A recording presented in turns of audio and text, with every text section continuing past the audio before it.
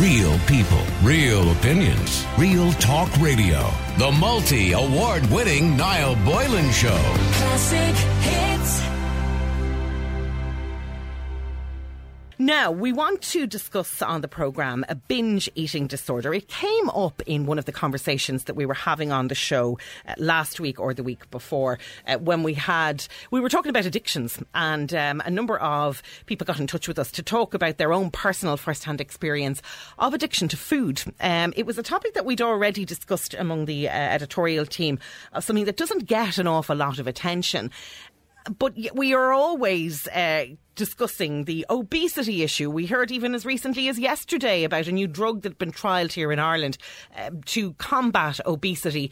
1 in 4 Irish adults is obese. Now, quite often people are quick to rush to judgment, saying that people are lazy, or that they just don't eat properly, or that they're not fueling their body, and that they're maybe not well informed.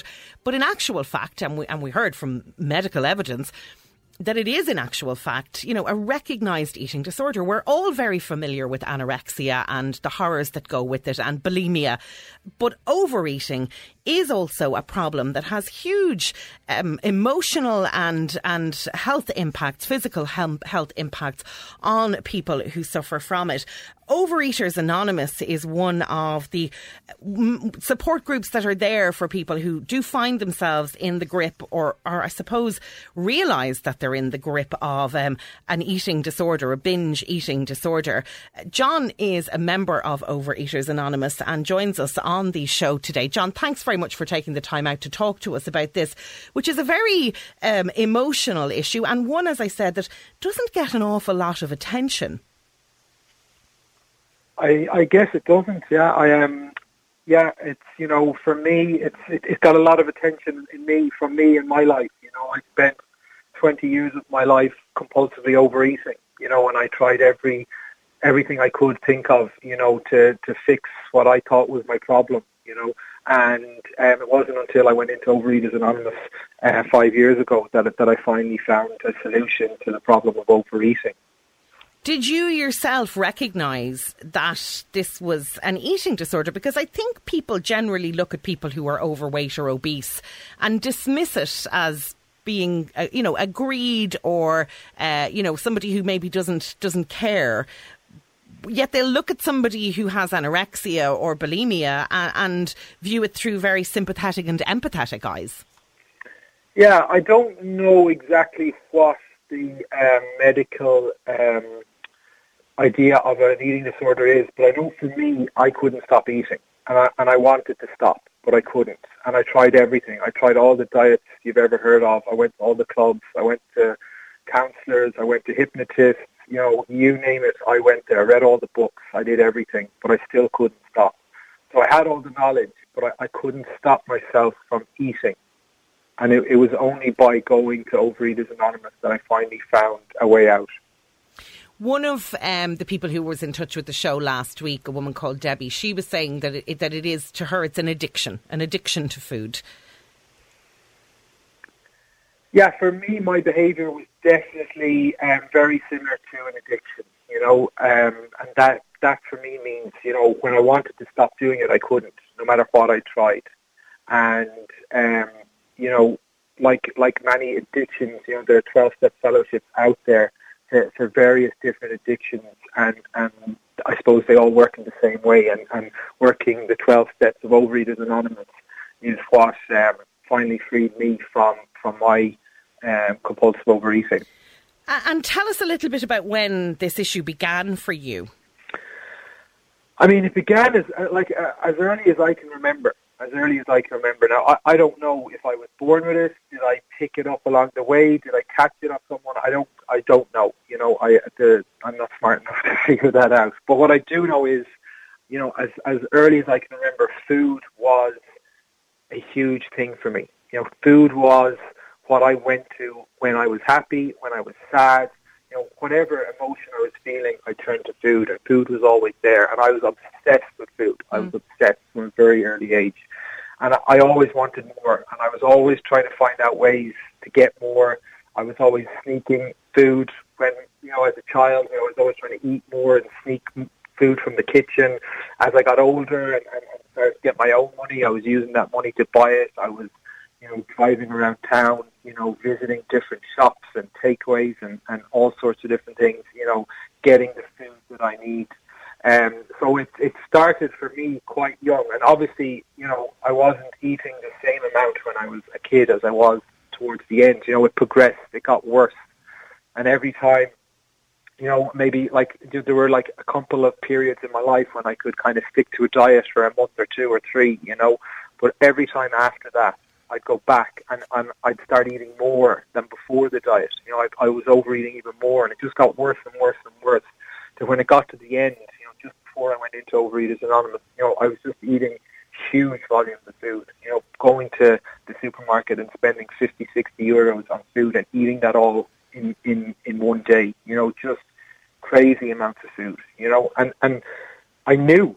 I knew that, I wasn't sitting there 20 stone going, I don't know how I got this big. I knew what I was doing, but I couldn't stop myself from doing it. But you mentioned actually going to different shops and different takeaways. I mean, that is reminiscent, really, of stories that you'll hear an alcoholic say about the fact that they went to different off-licenses or different pubs to drink in. Yeah, because I wanted to, spread it around. I didn't want any one shopkeeper or takeaway person, seeing the amount of food I was eating. So I'd spread it out, or I wouldn't go to the same place. I go to a different place every night. And that was my way of, I suppose, keeping some tiny bit of dignity. I don't know if it worked, but it was just a way for me to not be as embarrassed as I was. So there's an element of shame attached to this then? I mean, there's a huge amount of shame. For most of my life, I thought I was the only person that did this. I thought I was the only person that ate like that because I didn't see anybody else doing it. I didn't hear of anybody else talking about it. I just thought I was this, one-off doing it. And it wasn't until I went into OverEaters Anonymous that I met other people that did the exact same thing that I did. But they actually had stopped. And they had no desire to do it anymore. And that's the biggest relief I got from OverEaters Anonymous. I'm not stopping myself. The obsession has been removed from me. My life is completely different now, beyond my wildest dreams. And that's wonderful to hear. We'll talk about that a little bit more in a minute if you don't mind. But did you eat, getting back to the shame element, did you find, were you eating in secret? Oh yeah, all my eating was in secret. It was always by myself in secret. I ate normally when I was with other people. Whether I was with my family or my friends or, wherever, I ate a normal portion. But, I always went straight somewhere else. I was always trying to get away from that and get away from them so I could then go and eat what I really wanted to eat. So, many times I would have a dinner with family or friends or whatever it was, and then 2 hours later I'd be in the takeaway, even an hour later if I could get away that quick, having what I wanted because the first meal didn't satisfy me, so I needed this other food. It was always in secret. You mentioned that you tried every diet going. I think that's something that maybe people who aren't aware of this illness kind of think it's simple, that you go to Weight Watchers or you go to Slimming World or you go to Unislim or you go to any of, or you follow the Atkins diet and it resolves the problem. But you said you did a lot of that. You tried all of that. So are you of the view then that it's not something that you can fix just by wanting to eat a particular way, that you have to get to the emotional underlying causes or reasons at the root cause of it? I mean, every time I was on a diet, it felt like my back was up against a door and there was something on the other side of that door trying to kick it down. And sometimes I could hold on for a couple of weeks or a couple of months. Other times I couldn't even hold on for a couple of hours. And this thing would come in and just break down the door and I'd have to go back eating. I couldn't stop that. It was that thing that was the problem. And that is my compulsive overeating. And I couldn't figure it out. I didn't get it. I didn't understand it. I didn't know anything about it. And all those diets and everything that I tried, I was trying to treat the symptom, my weight, the extra weight I was carrying. Yeah. That's what I thought was my problem. I thought it was the weight, You know, if I just got to the goal weight, I'd be okay. I wouldn't need to eat like this anymore. If I just, you know, look good in these clothes, you know, that's what I thought. But those things didn't matter. I couldn't stop eating, no matter what weight I was.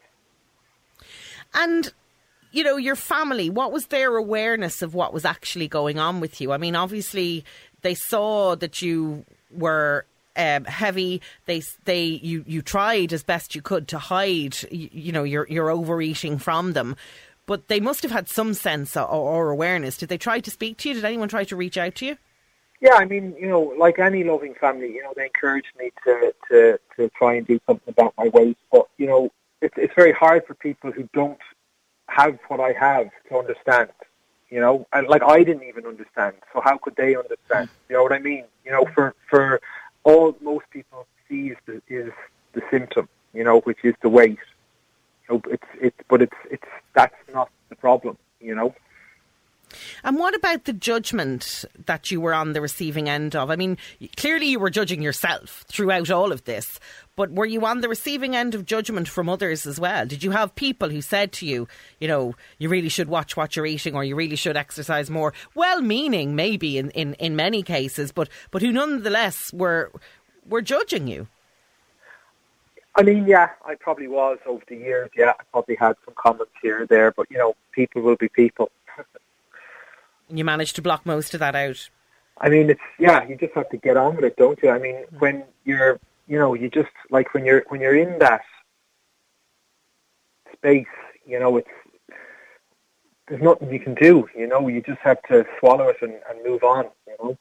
And talk to us then about the recovery process. You've mentioned a number of times OverEaters Anonymous. At what point did you become aware of them, realise that this was actually something that maybe you could get help from, or you could help yourself with OverEaters Anonymous?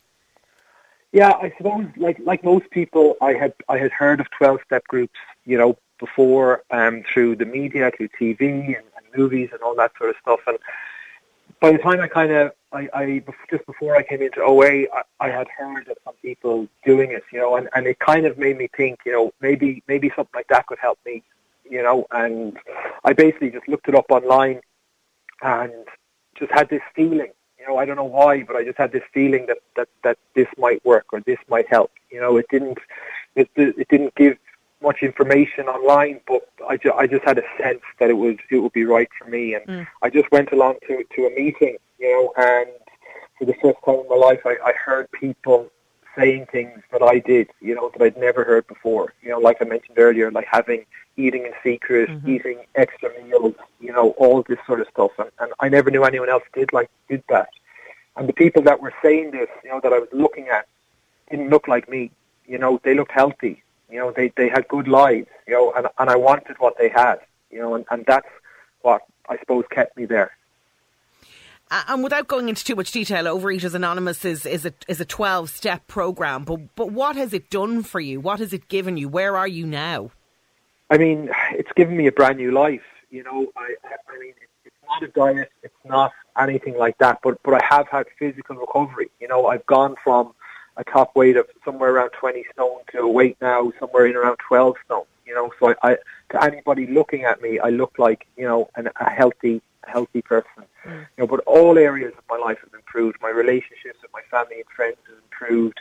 You know, the things that I always wanted to do that I could never do. You know, just something so simple as, you know, taking my t-shirt off when I'm on holidays and going for a swim without being completely paranoid that everyone's looking at me and laughing at me. You know, just being able to, you know, sit in a chair and not worry about it breaking. You know, small little things that probably most people wouldn't understand, you know, are it's just been an absolute miracle in my life.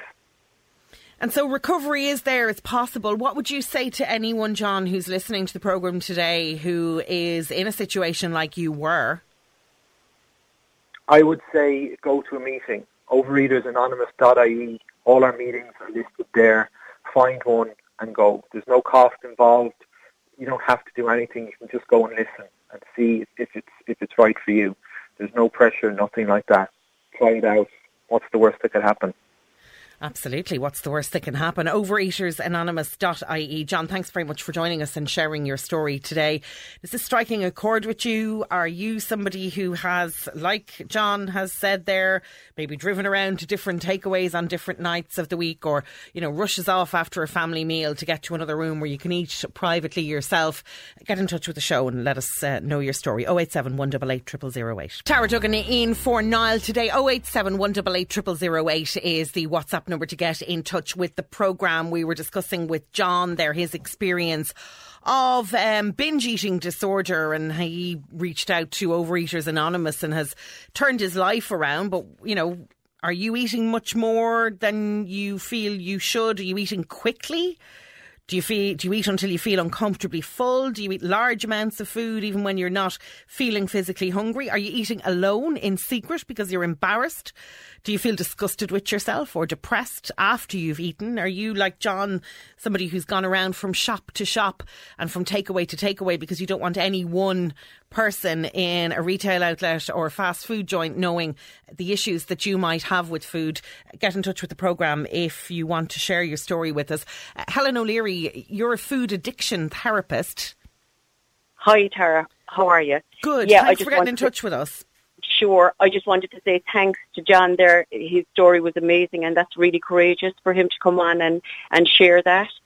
So typical of a food addict, a compulsive overeater, and I'm so delighted that he had the courage to come on and highlight this, because it's a huge issue. It is a huge issue, and I mean, I did, refer to it almost as the unknown eating disorder, because we're all familiar with the other types of eating disorder. Yeah. And I have to say that, John's story is resonating with a lot of people, because already, again, we've had, a huge volume of messages into the programme, and we will be hearing other people's stories as well. So it is something that is a part of a lot of people's lives. It is, and I suppose, like, the similarity between the food addiction and the compulsive overeating and, like, drug addiction or alcohol addiction, while there's similarities, there's also a difference, because in some way, I suppose, like, the alcoholism is more honest. You can see when somebody is drunk. You can see the dysfunction when, the unmanageability it's causing. But for the person that suffers from the food addiction, it's much more silent. It's much more silent. Very often you have people, in really good jobs, getting on with their lives, leading a double life. And I suppose the difference with the food addiction in comparison to, say, the booze and the drugs is there's not that euphoria that's associated with it. But the person is hijacked. There is the trigger cravings, compulsive ingestion, inability to regulate the amounts that they're taking, the time spent going, as John described beautifully, going around from place to place, getting your stuff, there's a whole secret life going on, and there's a huge amount of people suffering, and the shame and the embarrassment and the hopelessness and the helplessness. It's really, really time that we put our hand out and say, okay, we can do something about this, because there is a way out of it. As John described there, the OA fellowship, absolutely fantastic. OA is around since the 1960s, so they recognise the addictive qualities, I suppose, in some of the foods. Yeah. And I suppose, Tara, like, we're talking about, sometimes, most of the time when we talk about eating disorders, it's about the anorexic, it's about the person not eating, We have, at the polar opposite end of the scale, the compulsive overeater that can't stop eating. And here's the thing, Helen, you were talking about the relative comparison with things like drug addiction and alcohol addiction, but whereby you, in recovery, can stay away from places where you're going to have access to alcohol, and you can stay away from maybe people that you would have, engaged in drug abuse with. Sure. You can't stay away from food. You have to eat. Of course, and I think that there's a bit of a myth around that too, around you can't stay away from food. It's not all foods, it's particular types of food. Tara, the food systems that we we get our foods from these days are not comparable to the food systems that were around in the 70s, the 60s.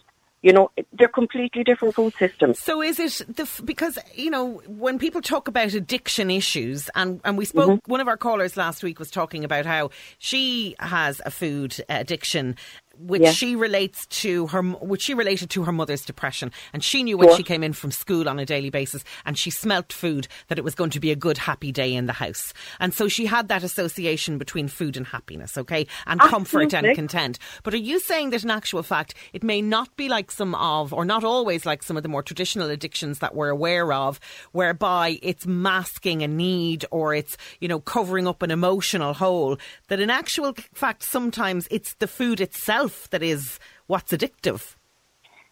You know, it's all of those things, because a lot of people that, like your lady last week that spoke last week, it is about that. It is about stuff. It is about the environment that somebody grows up in, or it can be about the environment. It can be about the emotional eating. Absolutely.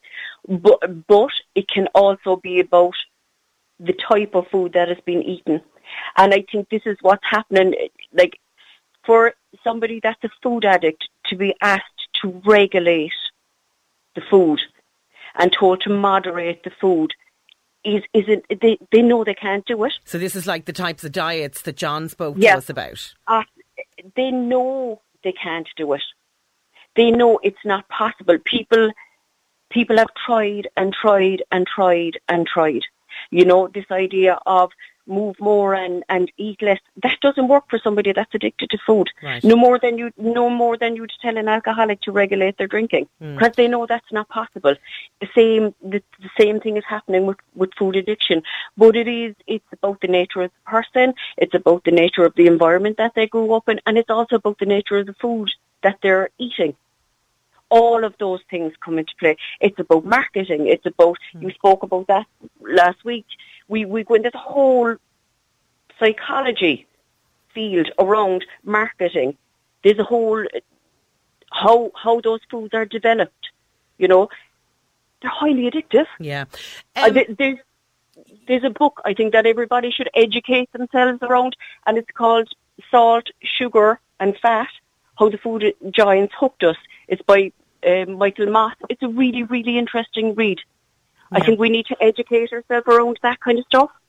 Helen, stay with us on the line. I want to bring Adam on now. Adam, you were listening to what John had to say at the start of the programme, and it resonated with you. Oh, hi, Tara. I'm nearly 40 now, but I've had a kind of an overweight issue since I was basically a teenager. And it actually started once I left school and left home, kind of thing. Kind of like the freedom, and like if you get your own money, you could buy your own stuff, which then led to no restrictions, no limits, that kind of thing. And that led down a path of, well, binge eating as it is. And I didn't even know OverEaters Anonymous was a thing. I genuinely sat here listening to that guy, and honestly I had tears in my eyes, because it was like it just resonated. It hit me like a brick over the head. And so for you, it wasn't so much an emotional issue. It was actually the food. It's exactly what Helen O'Leary has been saying to us there, that in addition to some of the more emotional triggers, that the food itself in many cases is addictive. Basically the freedom, the psychology of it, I suppose. I mean, I'm not a psychologist, obviously, but I've spoken to a few therapists and stuff, and they all put it down to, you know, maybe a stricter upbringing, not in a bad way. It's just a case of, you know, when your parents say no, the first thing you do when you can get yes is just do it, really, isn't it? You know, I was in Dublin a few years ago, and I got into a taxi, and the guy just immediately said, "Oh, bloody hell, you're heavy." And I was like, oh. And I just cringed. And I was going from the bus station to one of the hotels in the centre. And I've been twice since. And ever since then, I've walked the distance due to kind of embarrassment. But then I will kind of go out, and then we'll have our meals, and we'll eat a lot. I will buy the special food, as we call it. You know what I mean? You know, you go down the centre aisle in certain brand supermarkets, and it's all cheap on offer just because you can. You'll fill your basket, you'll spend €100, and then realise when you got home you've actually got no real food, you've just got snacks. And then you eat all those snacks within a day or two. And that's a lot of money. And what about the stories that John told us about, eating in secret, wanting to get away from the dinner table, or, if you were eating in company, to get into a room by yourself to eat some more? Oh, yeah, there's times when you leave the lounge and you go to the kitchen and you have a quick snack while the fridge door's open, just while you're picking up a drink. You'll have a quick bag of crisps or something, and that helps. I mean, that happens a lot. It's quite horrible. So it was not as much, I do tend to feel hungry myself right after a big meal, which is really weird. I rarely get full, which it's a weird sensation. You can feel immediately full, and then within half an hour, you're like, oh my God, I'm actually hungry. You're not hungry. I know this. Yeah. But your body, you're fighting it in your head. Yeah. So then you go and have a quick snack. Then you have some biscuits with a cup of tea, and it's like, oh, okay. What have you tried? I mean, you mentioned there that you've spoken to psychotherapists about it. What have you tried to do to help this? I've been in and out of Slimming World, keto. I even did one called Lipotrim a few years ago, and I lost that, that's like a powder, so it's like food replacement. Yeah. So I didn't actually eat food for a year. I just had the milkshakes. Now, while they were horrible, I lost 10 stone. But then, literally the week I came off it, I put all the weight back on. Not in a week, but I started to put weight on right away. So you went... the psychology was, I started putting weight on, what's the point? And then I started eating more. You go back to that vicious cycle again. Yeah, and it's horrible. Yeah. Helen, stay with us, Adam. Stay on the line. Helen, again, so many more people messaging into the programme when they're listening to Adam and they're listening to John. And a huge part of the cycle that they seem to be explaining is how they emotionally beat themselves up then when they have tried something and maybe had a weight loss. And I want to stress, this is not about weight loss. This is about, a more serious recognised medical condition than being overweight. But this sort of, flogging themselves for having what's perceived as a success and then only going backwards when they go to eat, in inverted commas, normally again. It's part of the cycle. It's all part of the cycle, Tara. Hi, Adam. About less than 1% of people who go on diets and lose weight actually keep the weight off. That's a statistic. And I think, Adam, what you're describing there is food cravings rather than hunger. Yeah. And the nature of those particular foods, they are set up, they are developed to do that. And we don't know that. These are modern foods. These are chemical processes. They are designed to set up cravings. Everybody knows that. You eat something and you of that nature, and you're hungry, and you're more hungry, and there's a whole process that happens there around that. So cravings is one of the key factors in food addiction process. Absolute cravings, and people can't stop. And I'm just so sorry, Adam, that you had that horrible experience with the taxi driver, because people comment. People and they feel that they can comment, and they feel that it's okay to comment, and it's not okay. It's absolutely not okay. People are suffering. And I've had 5 weddings that I've cancelled because when I've been invited as a guest, and I've cancelled them because I know I don't want to be in. This is an overweight issue, but because I don't want to be seen in public. My partner and we just shy away from society as it was. We go shopping, we go everywhere, but if it's a public event or we have to dress up, we can't get the clothes, or we don't want to spend the money on the clothes, or travelling because of we don't fit in a plane seat properly. I do travel, and I do fit if I squeeze in, but then it's not fair on the other person. So I know what's good for me, if that makes sense, but I don't do it. I don't follow my own advice. So it's like I know a salad's good for me, but if it's a pack of biscuits, that's better. But I think what we're hearing, Adam, is it's an extremely complex problem, and I'll come back to Helen now in a moment for some advice that she may have for you. But you heard John there. He went to Overeaters Anonymous, he was talking about how now he can go on holiday and go to the beach and just go for a swim and whip his T-shirt off and not feel any of the things that he felt before. I mean, you're saying you haven't travelled, or you haven't gone to weddings, or, you know, you go to the shops and that's it. And it's so limiting on your life. What are the things you want to be able to do that you can't do right now? Well, excluding the situation in the world, I want to travel again. You know, I want to sit in a plane.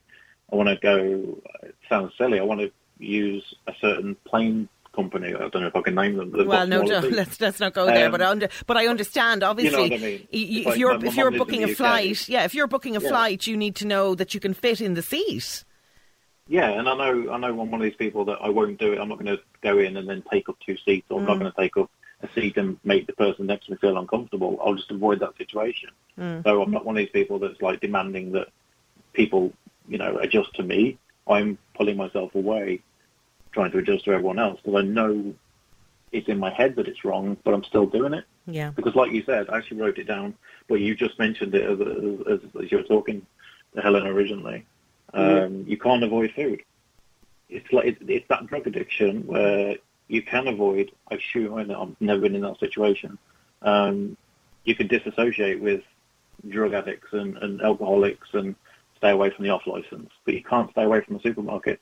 You can't stay away from online shopping, if that makes sense. Yeah, absolutely. And Helen, I just give the final word to you, Adam. I hope that and any other people who've been in touch with the programme today as well, who are really hearing what Adam and John has had to say, both men and women across the board.